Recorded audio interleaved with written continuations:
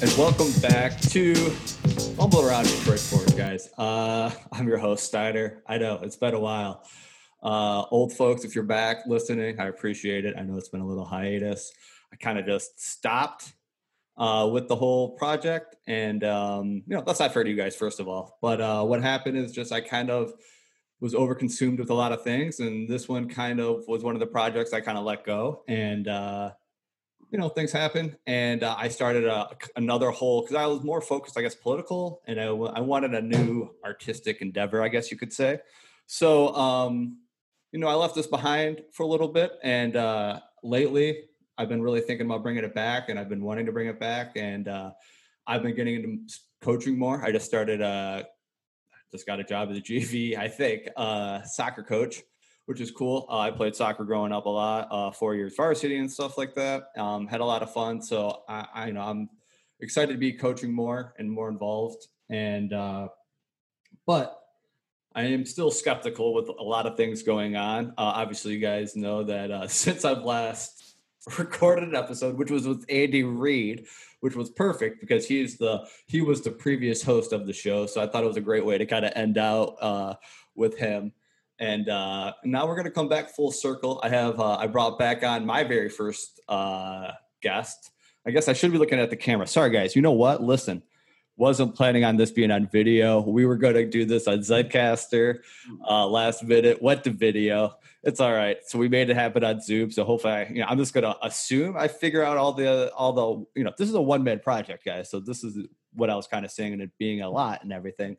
But I'm going to assume I could figure it all out. Maybe this will come out on video. The plan wasn't for me to start. I wanted to get the video stuff, but, kind of like the pandemic, Jarvis here put me in force mode and made me go out of my comfort zone and go ahead and get into the video, right? So those of you who may have not listened to my first episode, my first guest was a good friend of mine that I went to war with almost. I felt like where you are at, it's like in a mindset that at Covenant House Academy, which was something that was near and dear to me just because I learned so much through that process, more than any school could have taught me. I went to a bunch of colleges. I don't know this, Jarvis, but welcome Jarvis Mitchell to Fumbling Around Detroit Sports. Jarvis, your Twitter handle is Bedrock's 10. Bedrock's best 10. That's 10. Oh yeah, very humble of yourself, Bedrock. Yeah. And what is a bedrock? It's from Flint, Michigan. Yeah. So that's where the Flintstones live. So that's why I put Bedrock. So do all the other, because there's a decent amount of talent that's came out of there, right? Was there a few Michigan State players or? Yeah, absolutely. So does everybody know that you have that as your Twitter handle? If you're on social media, you do. And I say it a lot. I don't want to. I don't want to be boring like everyone else and put Flint Finest or whatever the case may be. So I thought I would add the BB behind it. Just to have a little fun with it. I love it. Look, as an athlete, I think it is important that you have a mentality that you are the best or want to be the best, right? And if the only thing you have, right? The only thing you have. A lot of people are going to out there doubting you and stuff until you made it, right? Once you made it, then everyone's your best friend and telling you what you want to hear and stuff, right? Oh man, that's when you get to hear, I knew it. I had you all the time. I knew it. I used to, you get to hear the stories of people with semi-confessions and grown people, and they're lying through their teeth to you. Yep. And it's like, this is unimaginable. You're sitting here telling me that you knew all along. Right? Yeah, and you know how it is. So you played professionally? What did you? Yes, right. And so how many people told you they thought you could make it professionally on your way up? My grandmother. How do grandmas do that, right? Yeah, it's in the grandma code book where they can't tell you you're not going to make it. So I believe.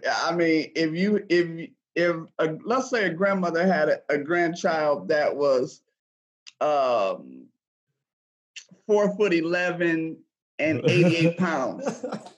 And grandson said, "Grandma, I want to be a heavyweight boxer." She'll be like, "Baby, you can do anything you put your mind to it." It's like, wow. But there's so much power to that, actually. 100%. The thing is what I learned, and I'm a person that don't follow cliches as much because I think cliches are just something someone put out to motivate you, and it's the farthest thing from the truth. It's not. You really can be whatever you want to be. You really can, and there's nothing that can prevent you from being it. But now it depends on the extreme that you're willing to go through. See, I think that's the part they leave out. You can be anything you want to be, but there are some extremities behind it that is going to, blockade you from getting to where you want to get to, when you think you should. Well, you've seen probably more than most people. I would put you at a high spectrum of inequality. You've been around inequality and people reaching out to them and trying to be a support system more. You've seen. I don't know because I went to the school. We worked at the same school, but I did not have the same job as you. I worked within the school, and you worked out in the community. So you got to see where our students lived and the households and the environments that they, you were trying to bring them out of and trying to gain their trust too, right? Like how many trust issues, so, it's one thing just to tell them though, like buckle up your bootstraps and like, you just got to do what you got to do. Right. But we also understand like there's some crazy inequalities and support systems that aren't in place. And, first of all, I know this is a sports show and, some people don't like their sports and politics to mix or whatever, but like it's going to happen right now. And not their brother and sister, right? Their brother and sister. So, obviously, yeah, I agree. Right. And at this moment, I think people, first of all, owe Colin Kaepernick an apology universally, if anybody, the people that went against him. That guy, he means so much like and good-heartedness. Like he's working in the community. He's been, I'll say, blackballed by the NFL for how many years now? I don't even know how many years it is anymore. It's been a while because I was following him. That was when I was at Covenant House, like things that was going on and stuff like that. And I called in I remember calling it. I don't call the 97 one the ticket very much, but I called the 97 one the ticket. I'm not going to even say who. It was late at night, so I'm not even going to say who the person that was hosting the show was, but I talked about how that was a big moment. I compared it to the Olympic moment where, with the fist in the air. And he was like, "No way, blah, blah, blah," and all this other stuff. And I'm just like, okay, he just put me down. And I won't forget that. But, like he's the host of his own show and stuff. Like, I don't know. So, right. But Colin Kaepernick is an amazing human being. And all he wants is to educate people and provide an opportunity for people to grow and, talk about what, you talk about, you have an opportunity to be what you want to be, but it's true to a point, right? I mean, there's odds. We're also talking about odds of you getting out of your opportunity and what, your advantages that you have and so when you're put in a place of poverty, like your schooling's bad, your housing's bad, your food's bad, maybe you have people who've been locked up. If we want to get into the private prison system, which is, America is what, 5% of the world's population, and yet we imprison 25% of the world's population, and then it's for profit. Right. Right. So, from experience, work, like I said, when we went to work, I felt like we were working against, it was in war. Like the kids that we were trying to help and build confidence in were coming from systems like, and that, you didn't meet me. I think I was there a little ahead of you, but yeah, I was much more chubbier and fat. I was much more privileged. Like I was like, okay. And then I realized like what struggle was. Right. I learned struggle from my students. Right. And even when I became deaf and all that, like I almost didn't care because I'm like, I still have it, whatever. I can still do whatever I want. I lost a big portion of my hearing. I went through this, but I'm like, I still, just because of what I knew my students were struggling to get through, just to try to get like a high school diploma. The kids, I think about the young females trying to like get to the buses and stuff like that, and coming to school early, how dangerous that is. 100%. So, I agree with, the independence that you talk about that you need to fight for, we also need to realize there's a collectivism too, right? That sometimes we don't always appreciate, I think. No, again, I think you touched on that when you said, I lost a big part of my hearing, but still in all, I remain upbeat because I understand there's somebody that shared a way deeper struggle than I. Yeah. When and I think that's the problem with America. I don't think we balance the truth of our struggles and what's really bad. I've always wanted to take if anybody, I have a book coming out probably in about 2 months. Okay. And what's it called? It's called I Wear My Feelings. Okay. Yeah, and that's the first I've ever told anyone. I know. The title. So you're getting a lot of exclusive material. There we go. And where will it be? Can I get like an Amazon or something like that? Or? Yeah. I'm going to try to put it out as many outlets as I can. All right. But I don't want to screw Amazon. Get it where else, if you could get it some other business or something like that that could help small, if that's even happening. Right. I'll be out the back of my trunk in the beginning. There you go, right? Amazon doesn't need my publicity. Right. So, I talk about how I feel about deaf people and how I hurt behind it because I'm so attracted to the culture and how it kind of breaks me down every time I see people signing. It kills me. I can't watch it for more than 2 seconds. I'm drawn to it. Yeah.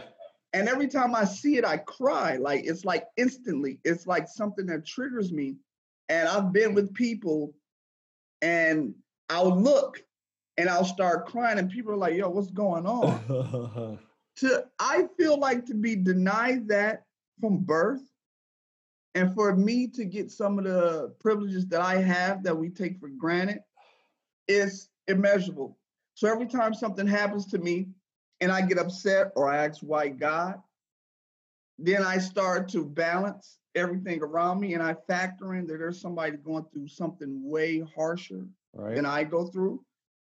It humbles me. Right. I think that's important, but America has a long way to go before it becomes humble. A long way to go. Because I don't have to sympathize with your struggle. That's what we're being taught. Look, I don't have to sympathize with your struggle because I was born into money. So I don't know why you act as crazy as you act. Nor do I care. No. When, yesterday, I coach girls basketball and my kids were arguing on the court and et cetera, et cetera. And I said, you slept in the bed last night, right? You ate whatever you wanted for dinner, right? You woke up to the lights on. And yet here and still, you have the audacity to be upset about something that means nothing. Nothing. And you're arguing about this as if this is the last time that it has this much relevance. And so, when I break down what you just said about people and life and them understanding what's really, important, and you look at things, none of this stuff matters. You know what I mean? Going back to the Colin Kaepernick situation, that is probably, he's the equivalence of what happened to Muhammad Ali. You know what I mean? He is the equivalent of what happened to Muhammad Ali simply because he sacrificed his livelihood. He sacrificed his prominence. He was on pace to be, a great quarterback or whatever the case may be. But he'll be denied for that because of what he believed in.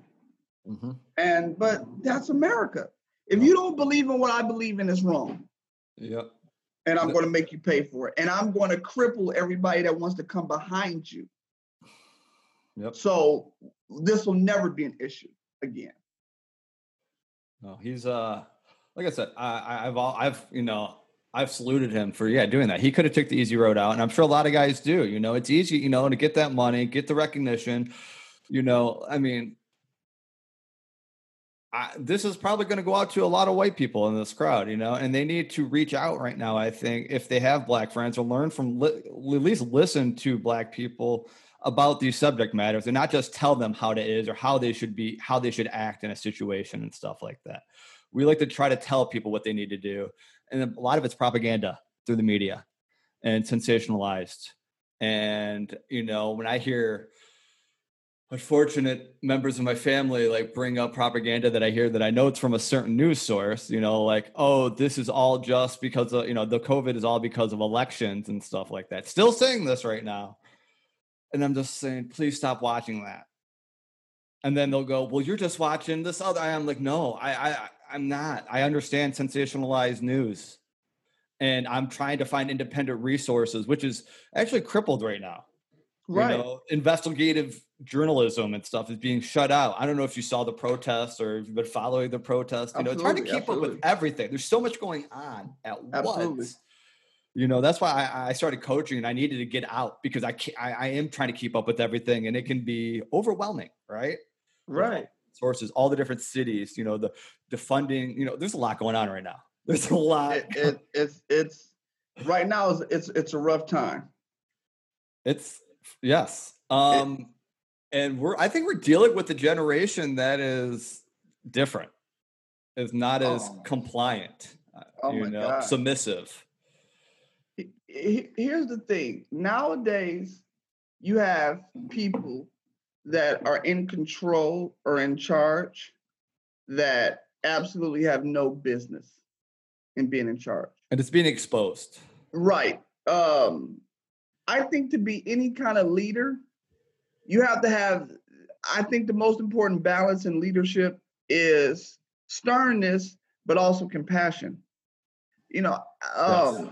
It's not picking and choosing, but it is strategizing to make sure you maximize everybody's feelings. Because it's easy for me to say, well, I don't understand why Black people loot.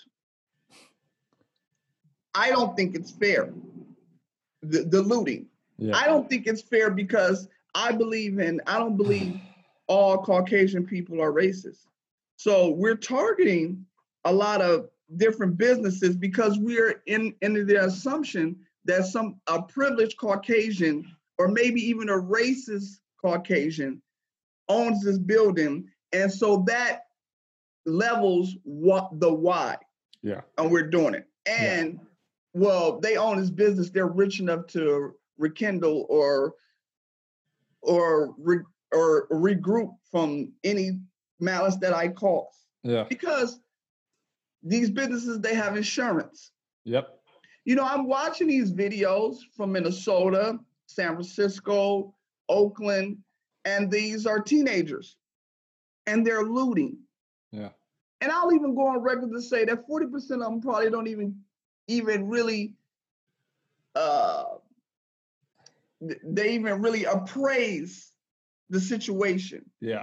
There being opportunities, they're taking advantage. Yeah. Because if you were, then you would never commit a crime towards Black people in the beginning. Right. You have Black people, you have Black teenagers killing Black teenagers. You have Black teenagers fighting Black teenagers. You have Black men hitting Black women. You have Black, so before it's easy for us to go against who we think the oppressor is when all along we've been our own oppressor as well. Yeah. But it's convenient now. Yeah. I have a reason to be mad now. Yep. And it kind of, for me, it stagnates our growth. Yeah. Me seeing a white person and beating them up, that doesn't erase the 400 years of oppression that we've went through. No, we need more than that. Those are just like visuals that we could see and cheer on or something, or people who want to cheer that stuff on or something. But like, we need actual change, and that becomes with actually voting people in and say, I know it's a long process, but I will say everything that's happened, there has been some more change now.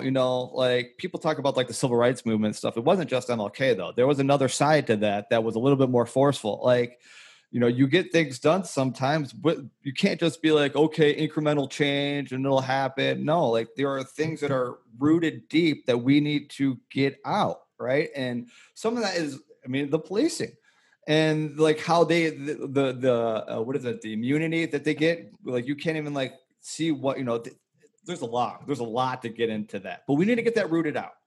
Right. And go ahead. Yeah. Well, I think again, if it isn't for a profit or if it doesn't benefit me or my cause, I'm not inspired. Yeah. You know what I mean? Like, if this doesn't, like, you have some celebrities that won't speak out against racism because it could potentially hurt their brand. Absolutely. I don't know if you saw the Last Dance with Michael Jordan. Actually, I definitely wanted to bring that up. I just saw that recently. I watched it with Kim, and let's say Kim, who doesn't watch sports, loved it because there's just so much into it. And I'm born in '86, so I don't remember living through that. I was really young. Right. So watching all that, I learned a lot. But yes. Yeah, well, and so that's what you have. You have a lot of athletes or politicians or whatever. They're so image conscious, and they're so worried about their livelihood and their and their family's life changing. It's funny because I just tweeted last night. Every day you're faced with a situation that's going to put you in a real tight mindset of I can lose it all. Like right now, I have a house. I have, cars of my dreams, whatever the case may be. But I can risk all of that if someone comes up to me in the street and calls me a nigger or pushes me or punches me. And all that can be lost because of my reaction at the time. I didn't weigh what was most important. Am I going to leave my wife to a colossal amount of size bills, and I'm going to have to go to jail? Because I reacted in a way that suspended what we got going on. You know what I mean? So I'm faced with that. So who am I a slave to? Am I a slave to my integrity? Am I a slave to my integrity, or am I a slave to the situation that's going on? Yeah. Regardless of the fact, we all are slaves to something. Oh, yeah. So am I a slave to this life I have that I've created for myself, that I've worked my ass off? Well, let's hold on. Let's, if we know about, I'm a history teacher and, I teach a little about world history and stuff, but like, while I know we have a lot of poverty here and a lot of things that we need to fix here, but I hope after we do that here, because how much we spend on our military and stuff like that, if that's what Bernie Sanders is saying right now, if we take 10% of that and we can invest it into poverty, education, all these other services that actually help people, right? Because I'm sorry, but how many times have cops stopped somebody from doing a robbery or something? You know what I'm saying? Like they come to the fact after, but they don't really actually stop anything. No. Because again, if someone robs my house, like if I'm in the process of robbing my house, I'm going to have to defend myself. Like you're not going to be here in time. And and especially if you're in a minority field place. Oh yeah.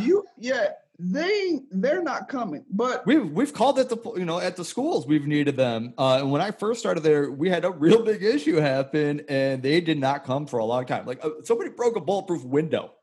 Right, that's crazy. Here, I'm going to give you something that's even more alarming. Let's say this country is built up of what, 1% millionaires, billionaires, whatever the case. Yeah. Let's say every year, or whatever the case may be, we took that money from them, right? At the beginning of the year, from the billionaires. Let's say we took 10,000, or whatever the case may be. We put it in the bank.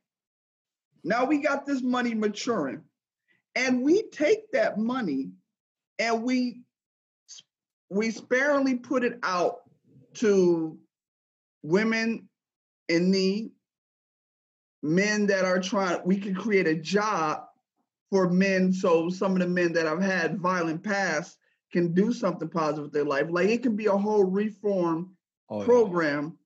With just a minimum amount of investment. Yep. Right. Because that's all it takes. You can live modest. Yeah. Off of $40,000 a year. Yeah.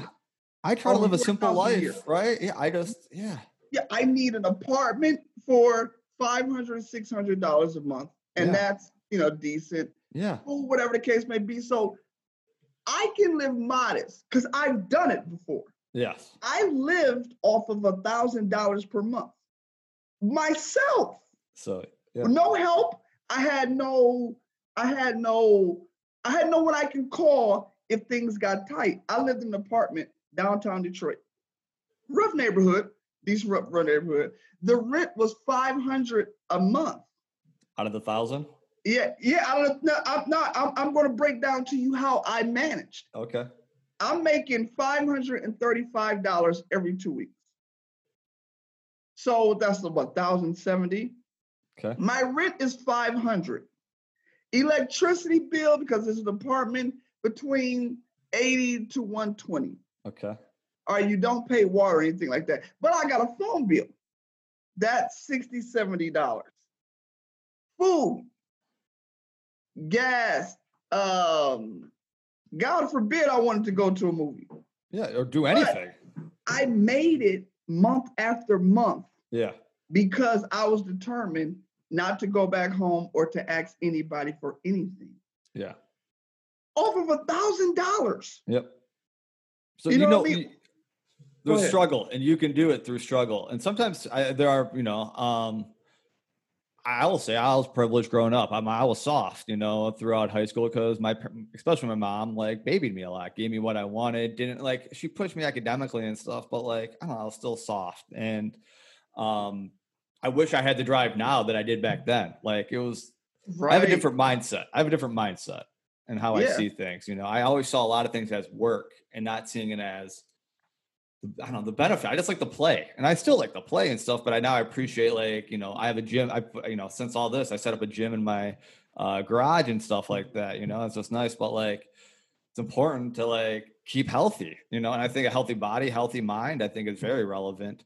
And you keep in really good shape. No one ever knows how old you are or anything like that. So well, that lets me go to Cedar Point and keep winning them prizes where the guy has to guess your way to age. So if anybody, I don't know if I'm going to post this, but maybe post in the comments. You guys can all take your guesses if you want, or maybe you should. Right. But how important is that? Because so I'm getting into more coaching and stuff like that. So I'm going to be coaching soccer. Let's talk about you being a great coach. I follow you on Twitter. More people should look up your Twitter if they want to see. Again, say it one more time. It's Bedrock's Best. Follow at BEDROCKSBEST10. So you're somebody that motivates me, so because, it's one thing to have people you don't know motivate you, but when the people, it's real to you, right? I don't know The Rock. Right. That's cool and stuff, but is that real? How's you do? I don't trust it. But when people, it motivates you. And I think, that brings the best out of other people and stuff. So do you think that's relevant? Could you be sloppy and be as effective as a coach, do you think? Absolutely no. People, as much as they listen to you, they watch you. Right. So I can get on Twitter and regurgitate famous quotes and cliches from Will Smith, Jay-Z, or whatever the case may be. But am I living it? Yeah. See, it's two things. So I'm not going to trust you if you're talking about this, you're talking about this, but every time I see you, it isn't matching up. Right. I believe I am who I am today because I can look into the mirror and find my soul. Each time I look at myself, that I'm actually who I say I am. Right. I've done everything that I say that I'm doing. Everything I'm doing, I've done. Right. This isn't a how-to, a manual. I didn't read any of this. This is my life experience. It's not theory, right? You weren't learning about this in college. No, I can tell you how to get a scholarship. I can tell you how to sell drugs to get money. I can tell you how to save up your money to buy the dream car, the dream house. I did all this and I'm doing all this. This isn't, well, invest in the right stock and you can get, no, I'm not doing that shit. You know what I mean? That's not me. Hey, no, you got to do what you trust. And I mean, we can even talk about that, the whole, the marijuana business going on right now and how it's legal. It's legal now. Yep. You know, my junior year in college, I sold marijuana. Now, why? And I didn't have to. I was on a full ride basketball scholarship. I could have easily been caught and lost my scholarship. But I was so hungry for money. Yeah. And I was so tired of being broke. When I graduated, you know, my graduation, you know how people have open houses and things like that? I got $413 from my open house. $413. That's what I went to college with. Oh, dude, you're making me feel like so guilty knowing what. Oh my gosh! No, I know, but I want people to understand my truth I get it, right? And my reality. I went to college with $413 and 3 outfits. Understand? No, yeah. I got teased at college because I didn't have. Again, that's what made me who I am. Yeah. I'm okay with that. Now I got a pair of shoes I can wear every day, a different pair of shoes I can wear every day to October. I literally have over 90 pairs of shoes. But that's what made my struggle even more. I can look back at the time and be like, damn, I remember, man, I had to wear my basketball shoes, as my going out shoes, as my running on the field shoes. And I have my other teammates looking at me like, dog, why you wearing your, I'm like, this is what I got. Yeah, like what? Man. But now I look back at that time and I look at all those kids that were privileged. Yeah. None of those kids made it to pro.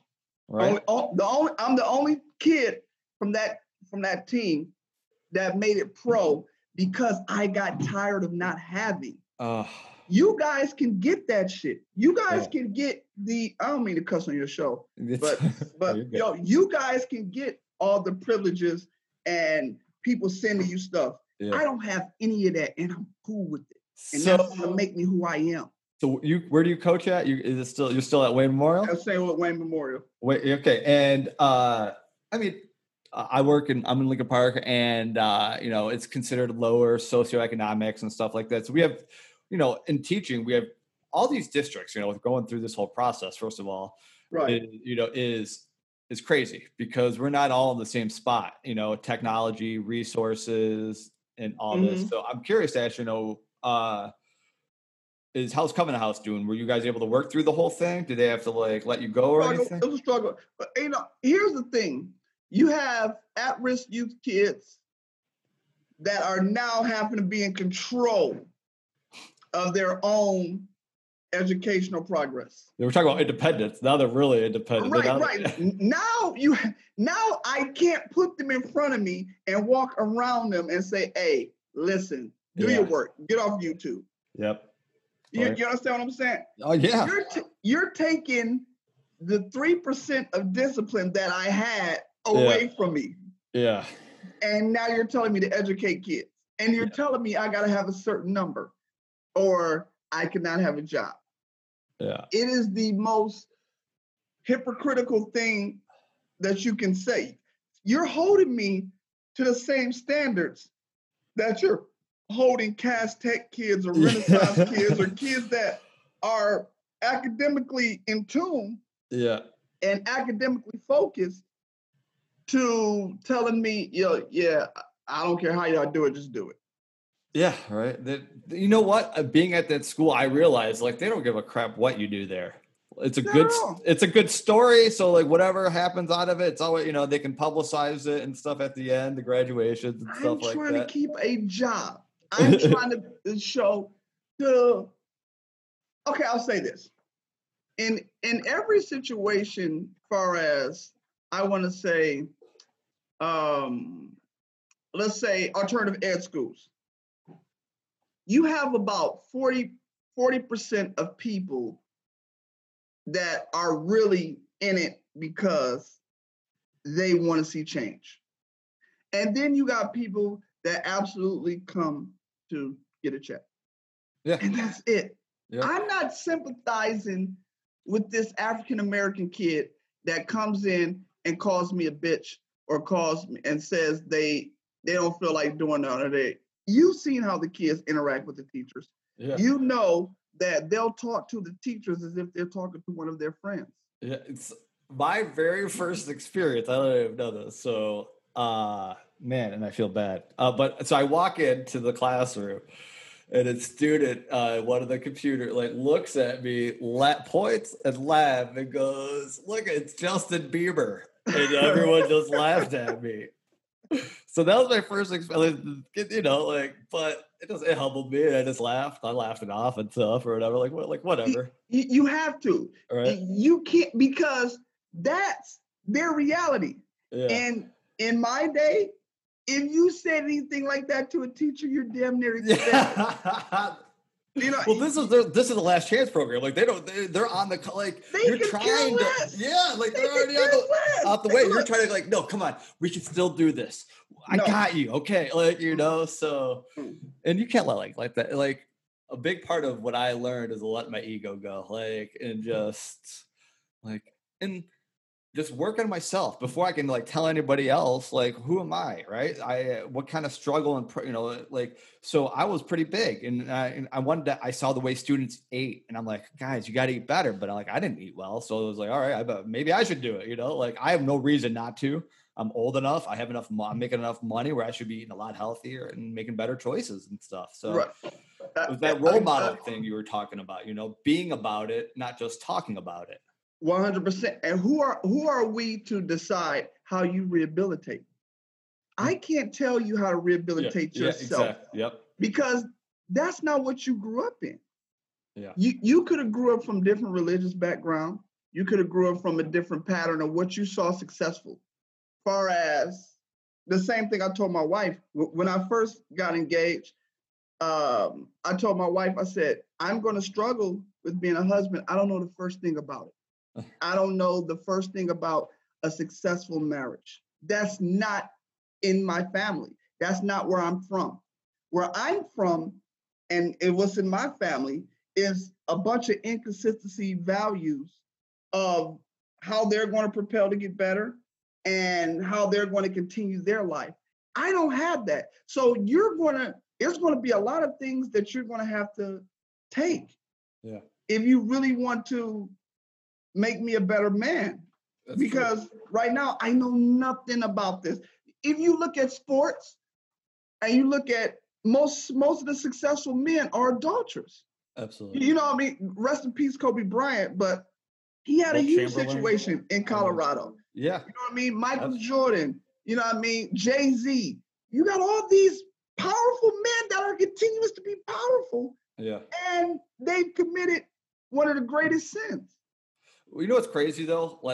How on a level it's looked at those guys when they do it though, and then you have when the president does it, it's oh my god, it's hypocrisy.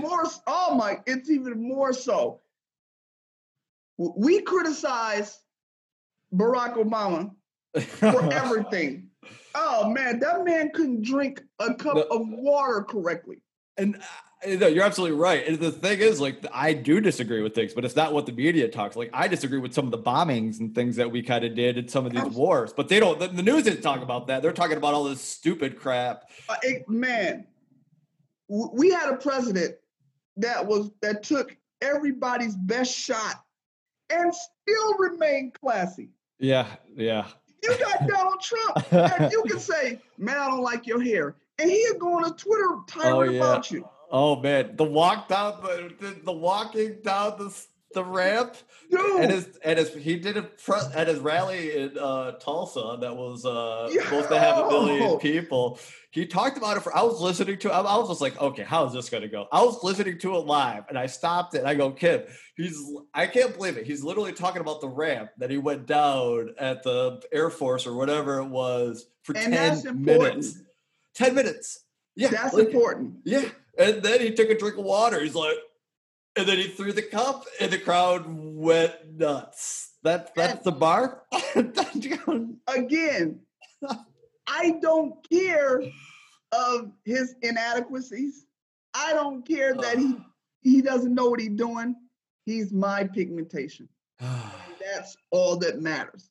And as society, we're taught to ride for our own, even against the wrong. Yeah. But we all know, and this isn't me, this isn't my views or thoughts, but I don't know all the qualifications for being a president. I just know he missed a couple. Yeah, I mean, it's a hell of a job. It's got to be the hardest job, right? And that's all I'm gonna say. I'm not gonna say he's a bad president or whatever the case may be. That's not for me to judge because I could be a bad human being. All I'm saying is I'm not sure he met all the requirements or, he was on point with the prerequisite of being a president. I did not vote for him. But once it happened, I'm like, okay, maybe there's something. I'm at least open to the idea to give somebody he won it. I think fair and square. I don't know. I don't know, but he won the electoral college and he beat the system the way it was and stuff. And okay, let's see what happened. But if you've not looked over the last few years and you're still thinking about it, like, I don't know what you've been watching. You've probably been just watching one certain news channel. Or there's another one now that he really likes, OWN or something, or OAN or something. OAN, like yeah. You've probably heard of that because there's the college coach who had it on, Gundy, is that his name, from Oklahoma State, football coach? I think his name was Mike Gundy. Yeah. And I read something about that. He wore that, and his players saw it because it's very, very far right, and the news covering and stuff like that. And I know his star player, who's supposed to be really good. I should know his name. I'm blanking on it, but he spoke out about it. And now the coach even came out and apologize. And I wonder why, because right. A lot of money involved, right? And it's job. Absolutely. And what else do you need if you're going to keep recruiting, right? Right. So don't think this is a holier than thou type of what, that was insensitive and stuff right. Come on. You know what I would like to see? Tell me if this is just a crazy idea. Because we talk about I try to read data, and I know you got to understand sometimes data is miscued and stuff, but the equity or the amount of money that are white people's wealth has grown compared to black people's wealth over the last 50 years and all this other stuff. Basically, it's black people did not grow any wealth and white people have gained a ton of wealth through family and passing on that stuff, right? Stuff like that. And now I forgot my point though. Oh no, I mean, we were talking about the Oklahoma State and the quality of the money. Oh yeah, my crazy idea. Oh my God, duh. My crazy idea is because there's been a lot of arguments of how to get these leagues going with ownership and stuff, right? Why do we even negotiate with these owners and stuff of these leagues? What if you just all right, guys, we started our own league, black owned league, or at least some type of equity for the players or something like that in the owner. I don't understand. Is there laws and contracts?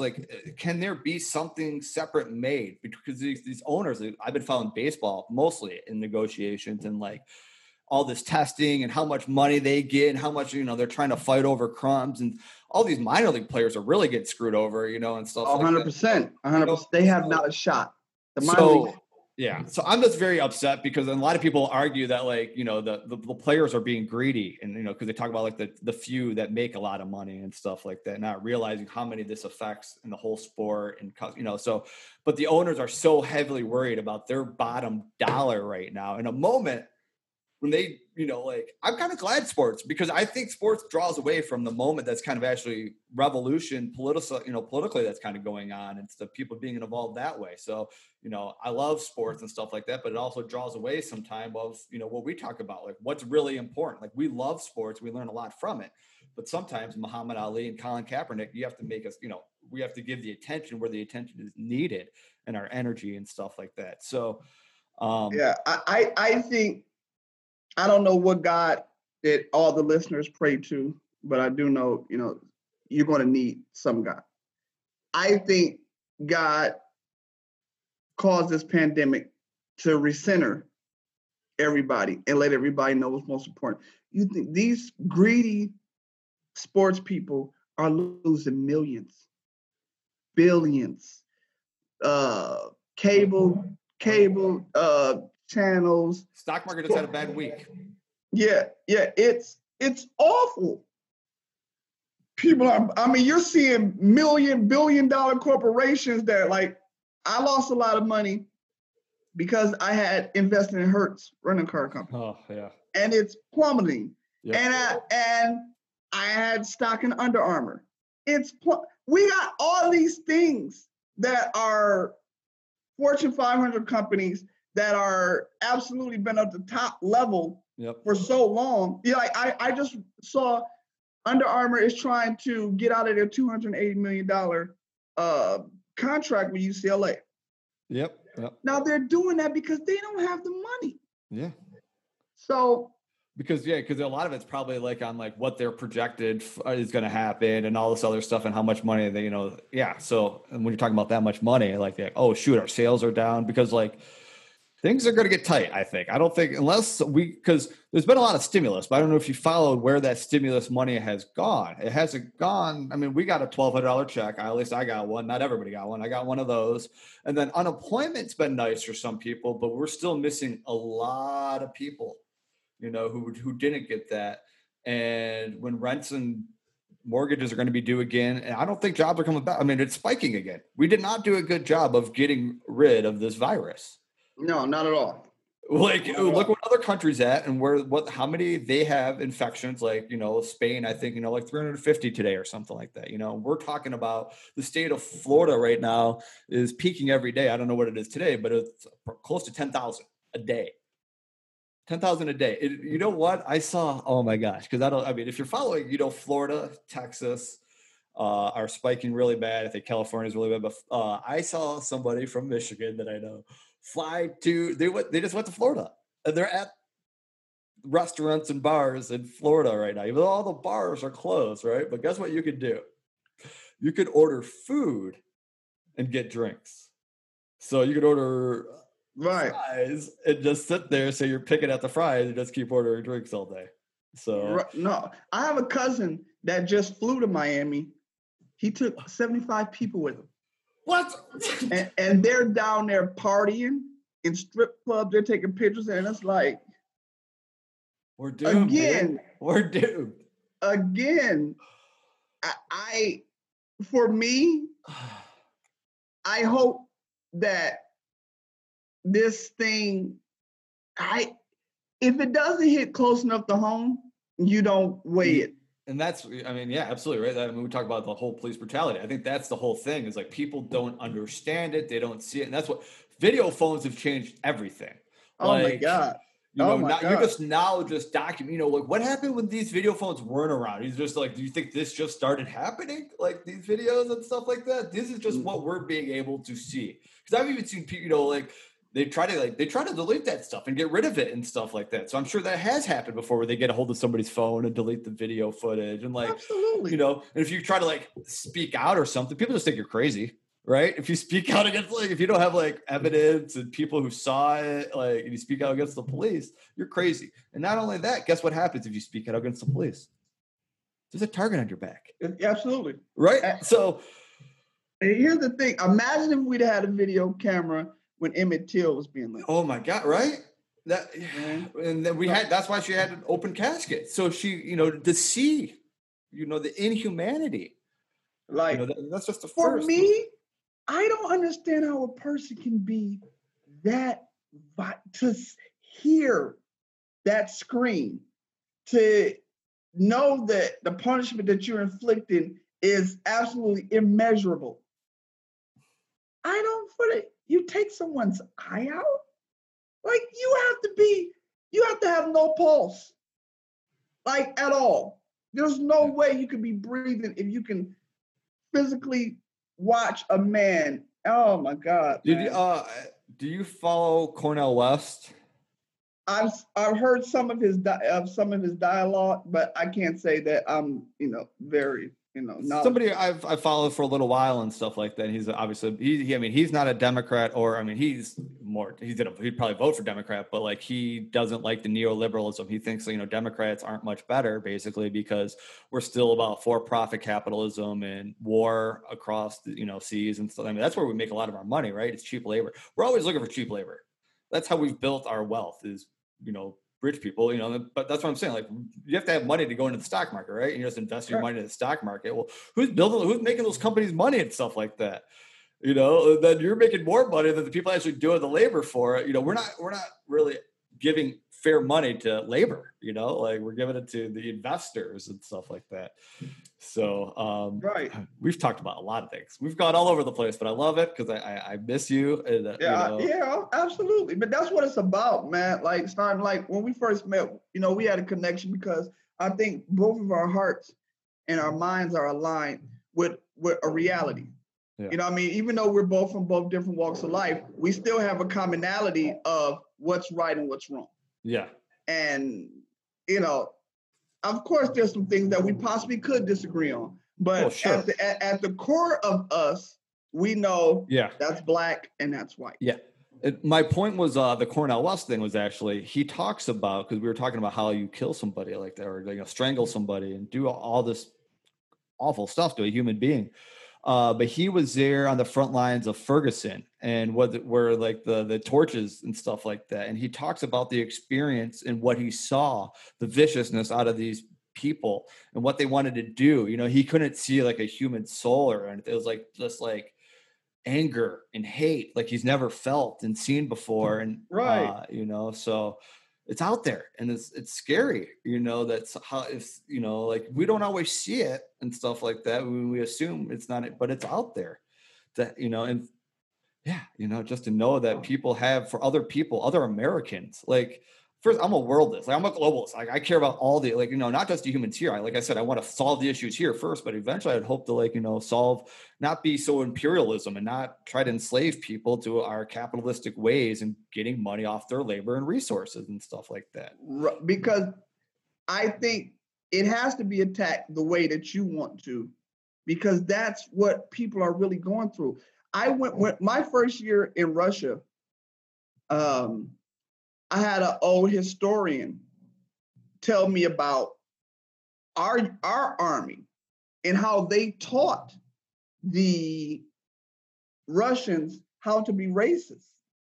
And it was like, because like my first year in Russia, I was walking down the street and these two, Russian guys, probably my age a little bit, they did their arms like this, and they was like, monkey. And I was like, my man, I'm small and brown skinned. If anything, I'll be more of a chimpanzee than a monkey. And you got to figure out how to make a chimpanzee sound. Yeah. That isn't going to offend me. Yeah. But when I talked to an old historian over there, he said, where do you think they learned that from? He said, they didn't learn that from themselves. They had guys in the U.S. Army that would talk to them and teach them how to be racist. Yeah. And it's learned, right? I mean, hatred is absolutely learned. Right. I've never seen a little kid like out of his own, like, like not like a black kid. I don't know how to hate you. Yeah. Right. You are colorblind until you get to that. Till you get someone to teach you. Yeah. How to hate. Yeah. And I believe that that's the only way we'll be able to, as a culture, or even, as a whole unit, that we'll be able to get over all the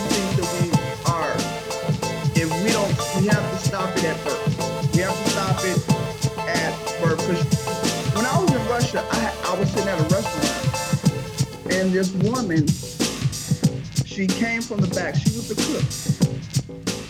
She came from the back, and she put her hands on my eyes, and she touched my eyelid. And so quite naturally, I jumped back like, oh, hey, man.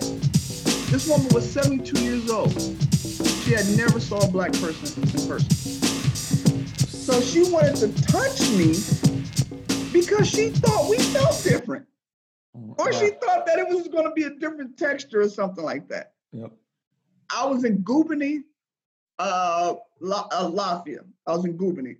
It's a small town, probably 1/10 the size of Melvindale. Like, that's how small it is. It's just, it's no stoplights, not one stoplight. It's all four-way stops. And that's how small this place is. And she came and touched my eyelids right here and said I had eyes like apples, and she just wanted to touch me. So you have a lot of experience. And I think that's what really makes you an amazing coach, right? You have you've been around, you've traveled the world. You have the same background as a lot of your students, right? And you might be able to explain. So I guess one of my questions is that first of all, again, your relationship is amazing because I saw a story. One of them created a book for you and gave it to you, oh man. They're giving you things, they're creating things for you. And that's when, it's not just money, but when they create something that takes time and energy, you know what I'm saying? Like they're athletes too. It's thought. Yeah, exactly. Thought. Yes. The real love behind it. Yeah. That's got to feel great. Like that. Oh my God, it's immeasurable. Right. Because I don't care if I ever touch another kid. I know I touched one that appreciated my work ethic, that appreciated everything I did for them. And it was a mutual love. This is the most thankless job in the world. Coaching is the most thankless job in the world. You are criticized the heaviest and paid the least. Yeah. You took my kids' confidence. Well, if it wasn't for the high school coach who didn't care or would have spent, my kid would have went to a better school, which would have gave them a better opportunity in life. Oh my God, we are the end all be all with, I wouldn't even say minimum pay. The money I make from Wayne Memorial goes to gas, food, and if you get a $3,000, $4,000 stipend for a whole year. Now I practice my kids, a lot. Yes. Yeah. If you want to be good, right? If you want to be a top level, it's not, you can't just go during, all right, here's a little bit of a time. Listen, the money that they give me in a year, I should get a week. Yeah. Right. That's how hard I work. Right. And what you're competing against, we talk about what's equitable and what's equal and the resources that you have to, you talk about what your pay is, what you got to provide, which is also, I'm sure, what was this? So I'm assuming you guys did not get to finish your season this past year. I'm assuming you were still in the playoffs at that time. You weren't? We actually lost the game that we just lost that day. The day that they stopped everything, we just lost. Were you supposed to lose that game? Right. No, I'm asking, were you supposed to? No. Well, as a high school coach, you shouldn't feel like that. Yeah. Yeah, exactly. So, I forgot what I was saying, but so you guys made it to, it sucked because our boys, Lincoln Park, they just won I think they were going to be in the district finals or something, which is something that hasn't happened in a long time or whatever, and then they just stopped it, which was about March 13th. I was coaching baseball and we were real excited for this year because we were kind of younger last year and stuff like that. And we went through our growing pains and this was, so, I mean, it's probably a good thing for me because I was so excited. I was throwing so many pitches. I was throwing my arm was so sore. And even on March 13th, the last day when it all around ended, for 2 weeks, my arm was sore after that and stuff or whatever. But I was excited for this year. That just kind of sucked or whatever. But as coaching, again, you're the experiences that you have, this is what makes you such a great coach. So on the road, do you ever experience racism on the road or anything like that? Have you guys experienced that or anything like that? Well, it's a lot more hidden now. Yeah. I mean, like, yeah, we went and played. I mean, that's how Howard. kids are, right? That's how they're yeah, of course. We're not going to catch that. So they're going to like always be switching that stuff up, right? Right. Yeah, we went and played at Howell. Yeah. Michigan. Okay. Yes. You know what I mean? So I think that's where the Grand Master is actually from, of the Ku Klux Klan. Which they did have a Black Lives Matter protest there, so that was like a big thing. Like for people, right. I mean, Howell and stuff. That like it's you're in hell reading the Bible. So, yeah. But the thing is, I think when you look at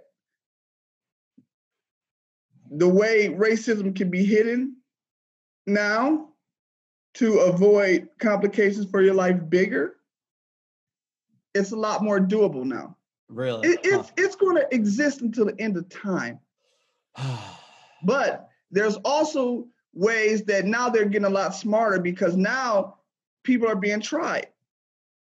Had this been and had this been 1970,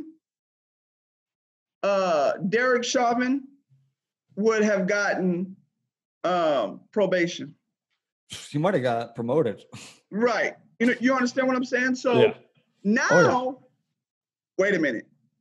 It's filmed? Yep.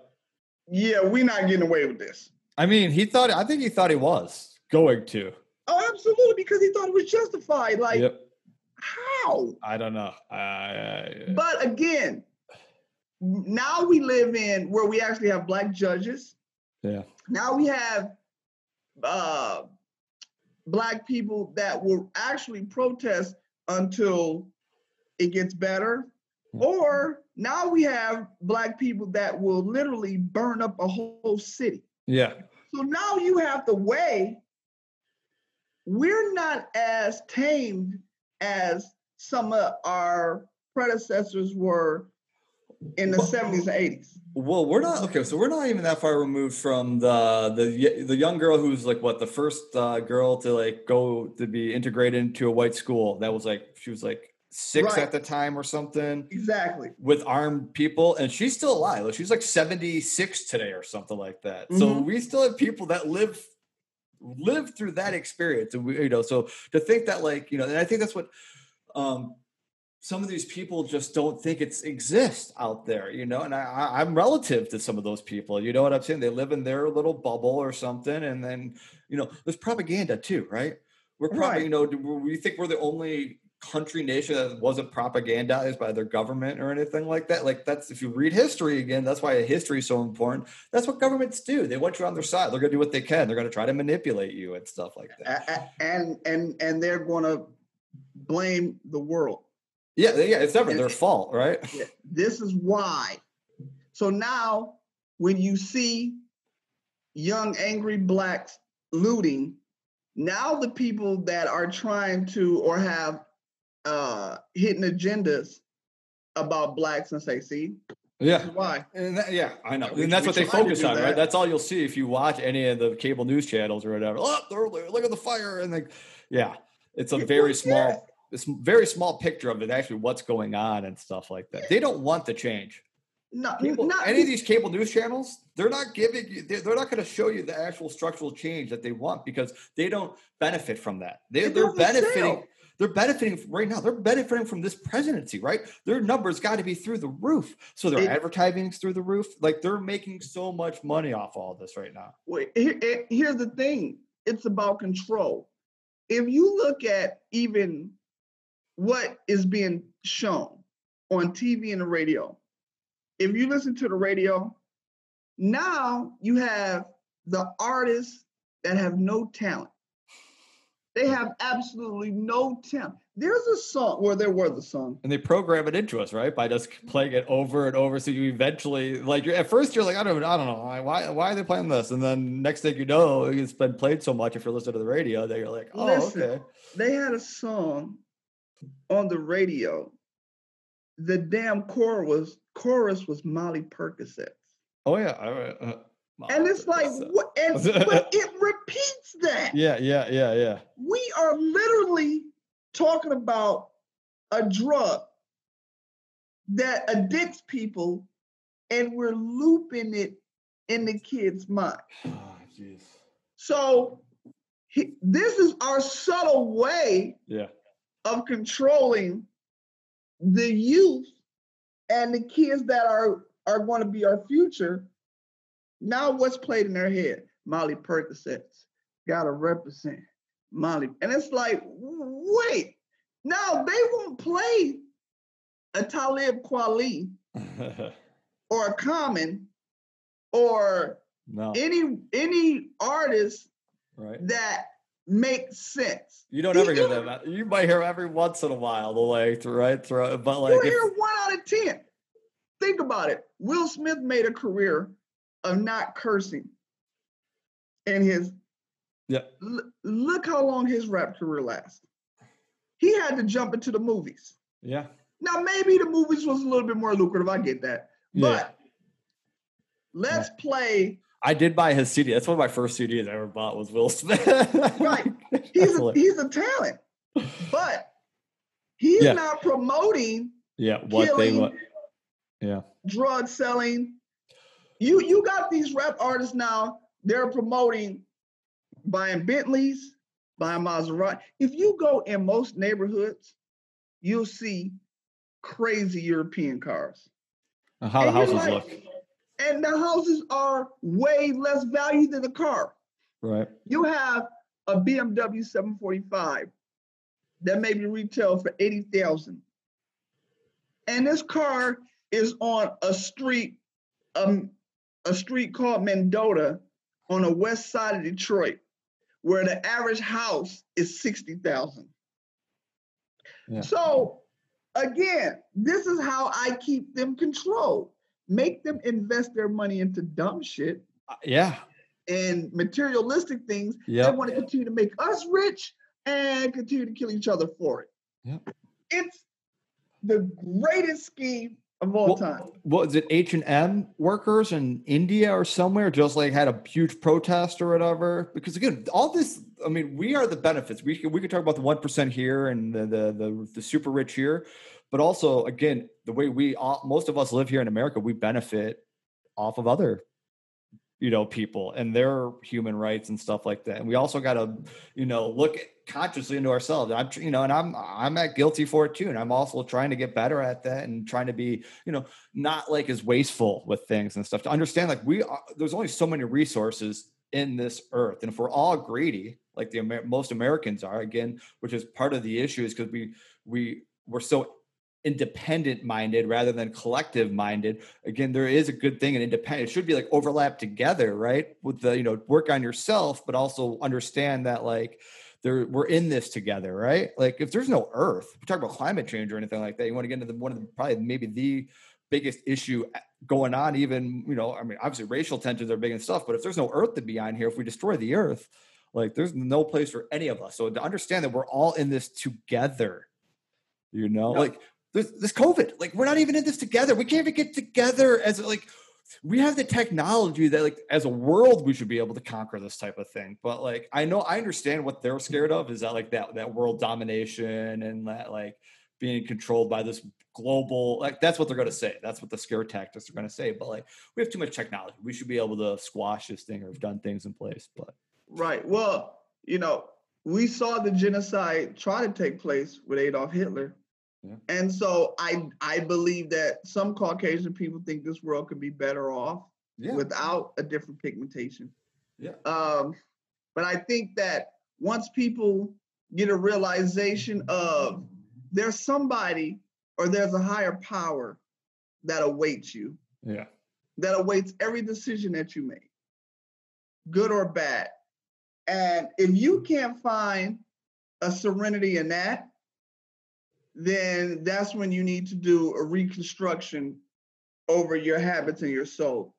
You understand what I mean? Yeah, no, absolutely. And, like you said, like all religions, because I teach world history and we talk about all the different types, the main religions and stuff like that. But like all of them, they're very similar in many ways. And, trying to like focus in, like you are God. whatever you're a part of whatever you believe in. That's a part of you. So like in Buddhism and stuff, like you are the enlightenment, and you just got to start acting that way and believing, and then you'll be that almost, right? Like right. it's like the make it, or what's the old saying, like play it till you make it. I know I'm messing it up, but act like you make, like you fake it till you make it. Fake it. I couldn't even fake that. But yeah, fake it till you make it, right? Like that whole thing of like just being about it, you'll figure it out almost, right? Like how many times have you been scared of like something, a new obstacle or something? But if you just go in with confidence and trust yourself, you can usually come out on top. Because there's two choices. Either it's going to work or it's not. Yeah. And you got to be okay with failure, right? You got to be okay with that binary option sometimes. That okay. And we aren't. I think that most people that go into things because the world teaches you to have a safety net, I think we overanalyze what that really means. Because I need to get my grades, I don't have to be the best basketball player because I need to have something to fall back on. That plan B mentality. Yeah. But it allows us to be lazy. It gives us an opportunity to say, well, that didn't work. Yeah. I swung once. That didn't work. Well, as a coach, and as a recruiter, maybe in college, I'm sure like other things besides just sports are kind of important to like, cause like how you do one thing sometimes is how you do a lot of things. Right. So if you just don't take things serious and you're just, like if I see you in class, just not giving any effort, when I really feel like this is maybe an important subject, or, at least, be respectful or something like that, How we can't though. Sport, right? We can't though, because I can't subscribe to what you're doing because I got my own feelings. Like I could be sitting here right now, your radio show, you're trying to get it off the ground. I could be sitting here texting, playing video games, answering your questions. Mallet, yeah, man, I feel you. Yeah. And this interview would have been over 10 minutes ago. Yeah. Because I could have been one wording you to death. Oh, yeah, you feel like that? Okay. Yeah, it would have been no conversation. Yeah. All right, thanks, man. Right, because you have an aspiration, as I have an aspiration, I can put aside however I'm feeling. This is Sunday morning. Yep. But I just finished church, et cetera, et cetera. I got a multitude of things to do. Absolutely. But if I can place myself in your shoes and rank the level of importance, I made myself better because I stepped outside of what I felt. I could easily be like, yeah, man, Simon, I ain't doing this right now, man. You caught me at a bad time, and it's always an inopportune time. But that's the truth right there. It's always an inopportune time, right? We always have excuses or reasons why. But if you really want something, right? That's what I tell kids. We work with kids, right? They can't do that. We hear what they can't do, but we talk about what they can do and how they figure it out. Like, how did the brain function come from there? So if you could do this, you can do X, Y, Z, right? Right. And that makes me say, listen, I'm not going to make that excuse because I'm going to take this opportunity and I'm going to use this to make myself better. And I can say that. I can say I got better within this conversation, even though I did have something to do, even though I could be doing something else. Yep. But because we don't see the instant benefit, the level of importance shrinks. That's crazy. Because and that's why relationships are so, and bonds are so important. But most people go into a bonds thinking what can I get out of this? And that's what we forget about, that collectivism, right? I don't know, out of all my students, I don't know who's going to make it, who's going to be, maybe a Bill Gates or something, but all I can do is try to encourage them to be the best people that they can be at this moment in time, and keep growing, encourage them to keep growing, because I'm still growing. I've learned and I've done stupid things, right? I've had stupid thoughts, but you reflect on them and you think about them. Where do they come from? And you question yourself to grow, right? Just don't think you figured it all out. You got it. Well, because you never have, even in life or things that you are really a professional in. I make 1 million basketball mistakes each year. Yep. And it's because I don't separate from who I am to who they are. Yeah, Jarvis Mitchell knows how to play hard every minute, but does this kid know how to? Yeah. Jarvis Mitchell knows how to love his teammates and knows the importance of camaraderie. But does this kid that's from the east side of Detroit know, who has been taught to anything that sounds remotely disrespect, they fly off the handle? So that balance alone has me humbled every day because I don't know everything. And even though I think I'm at the pinnacle of my career, I've been USA Today Coach of the Year. I've got a gazillion Coaching of the Year awards. I put a lot of kids in college. Yep. So I run 2 successful programs. But does that mean I am the best or I know the best? But what makes me feel like I'm the best is my impact away when they're no longer beneficial to me. Yeah. That's when I feel like you're the best coach. My kids, now that I've graduated, they'll come here to my house and they'll just sit at my house. They'll chill and talk. My kids that went to college, they'll come and stay at my house because I'm who they feel comfortable around with. And that's the best coach. And you know what, man? I think last time we talked about this, like coaching the girls instead of the boys and what comes with that.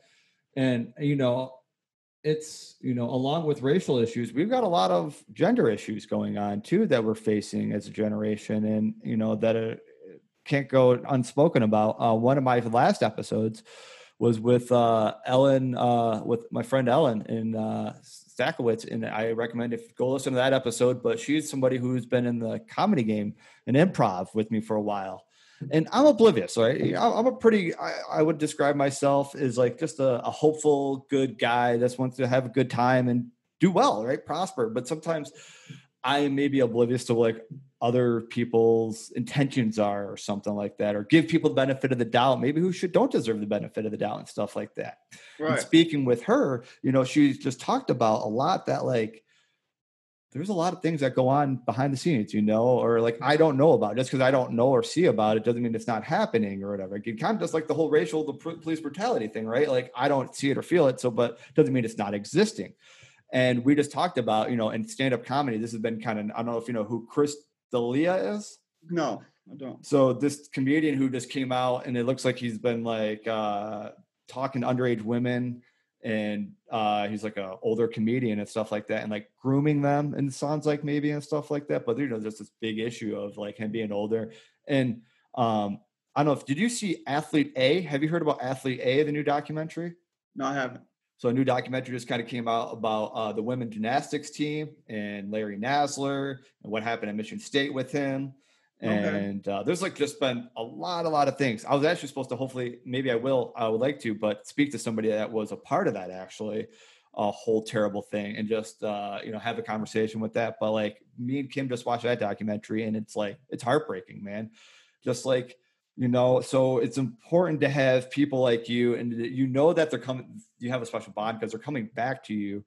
But like, we got to protect these young people. There's a lot of, religions, colleges, you have the Penn State whole situation, Ohio State wrestlers, right. So it's just important that like through all this revolution that we're trying to help each other and help our young people feel safe, right? Sex trafficking is like huge and stuff like that. And I don't know if you follow Milwaukee. I tell you to go look at Milwaukee, what's happened the last few days. It's crazy. I don't want to get too far into it, but like, we got to protect our young people. And right. Well, here's the thing. Because you touched on something. When you talk about gender, or you talk about not only gender, but say this. Michael Sams, right? The football player who announced he was gay before the draft.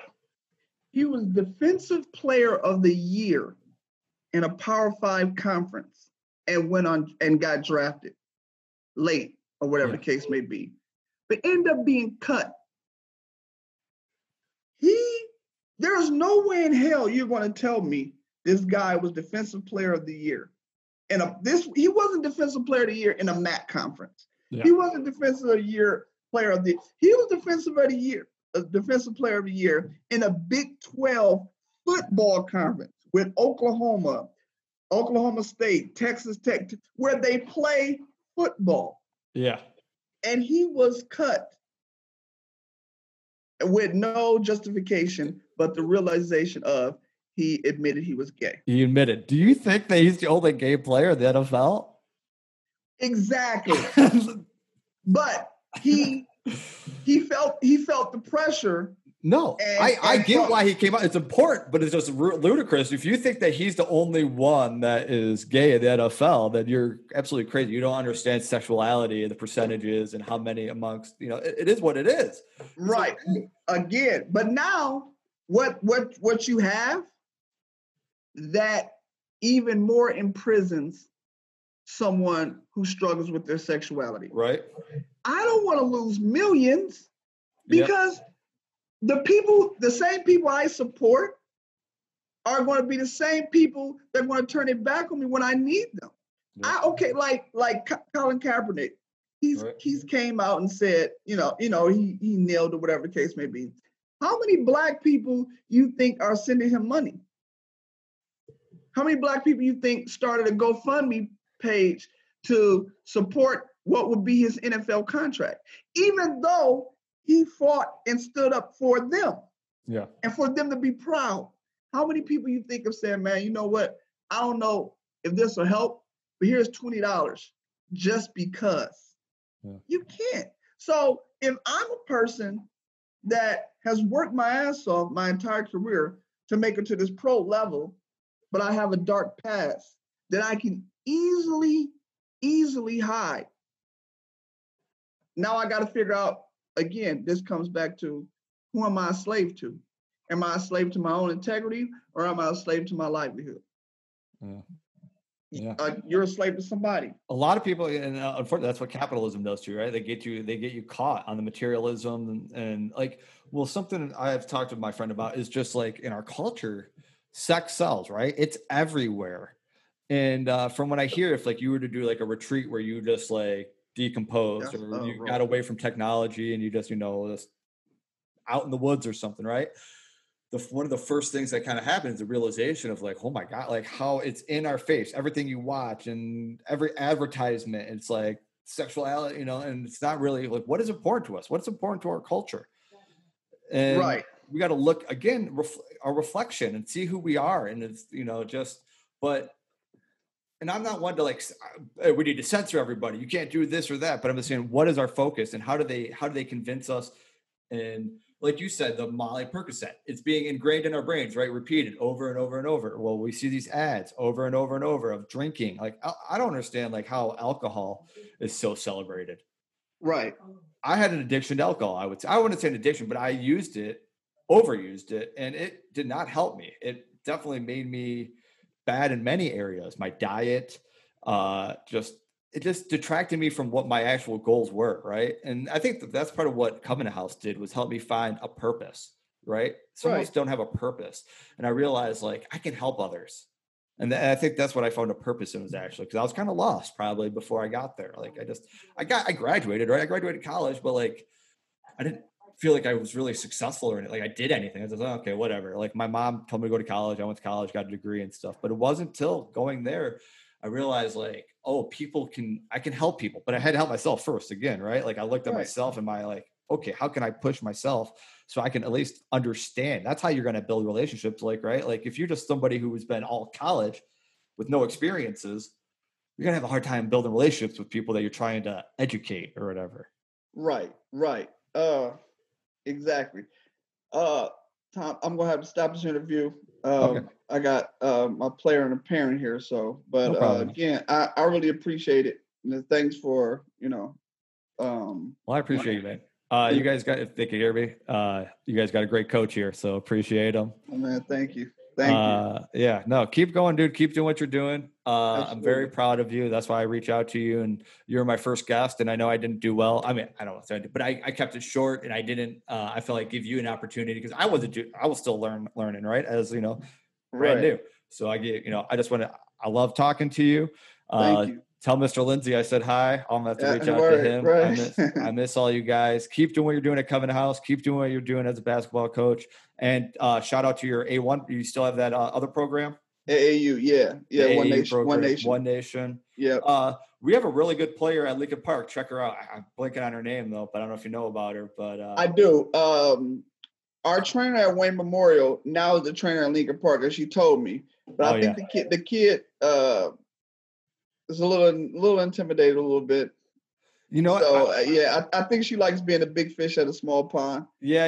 And I'm trying to push her to be pushed, yeah, exactly. Because I've been that before, right? Where you get a little bit comfortable sometimes when you're the top, it's easy, right? Right. No, I want you to no, I need you to push yourself, to push the others. And I want to be a top program. I don't want just you to be a top. All right. You got people there. I appreciate it. That's all good. That's all good, my man. All right. Have thanks. a good. Bye. All right. Bye. Powered by Pinecast. Check out Pinecast for all your hosting needs. Thank you. Have a good one.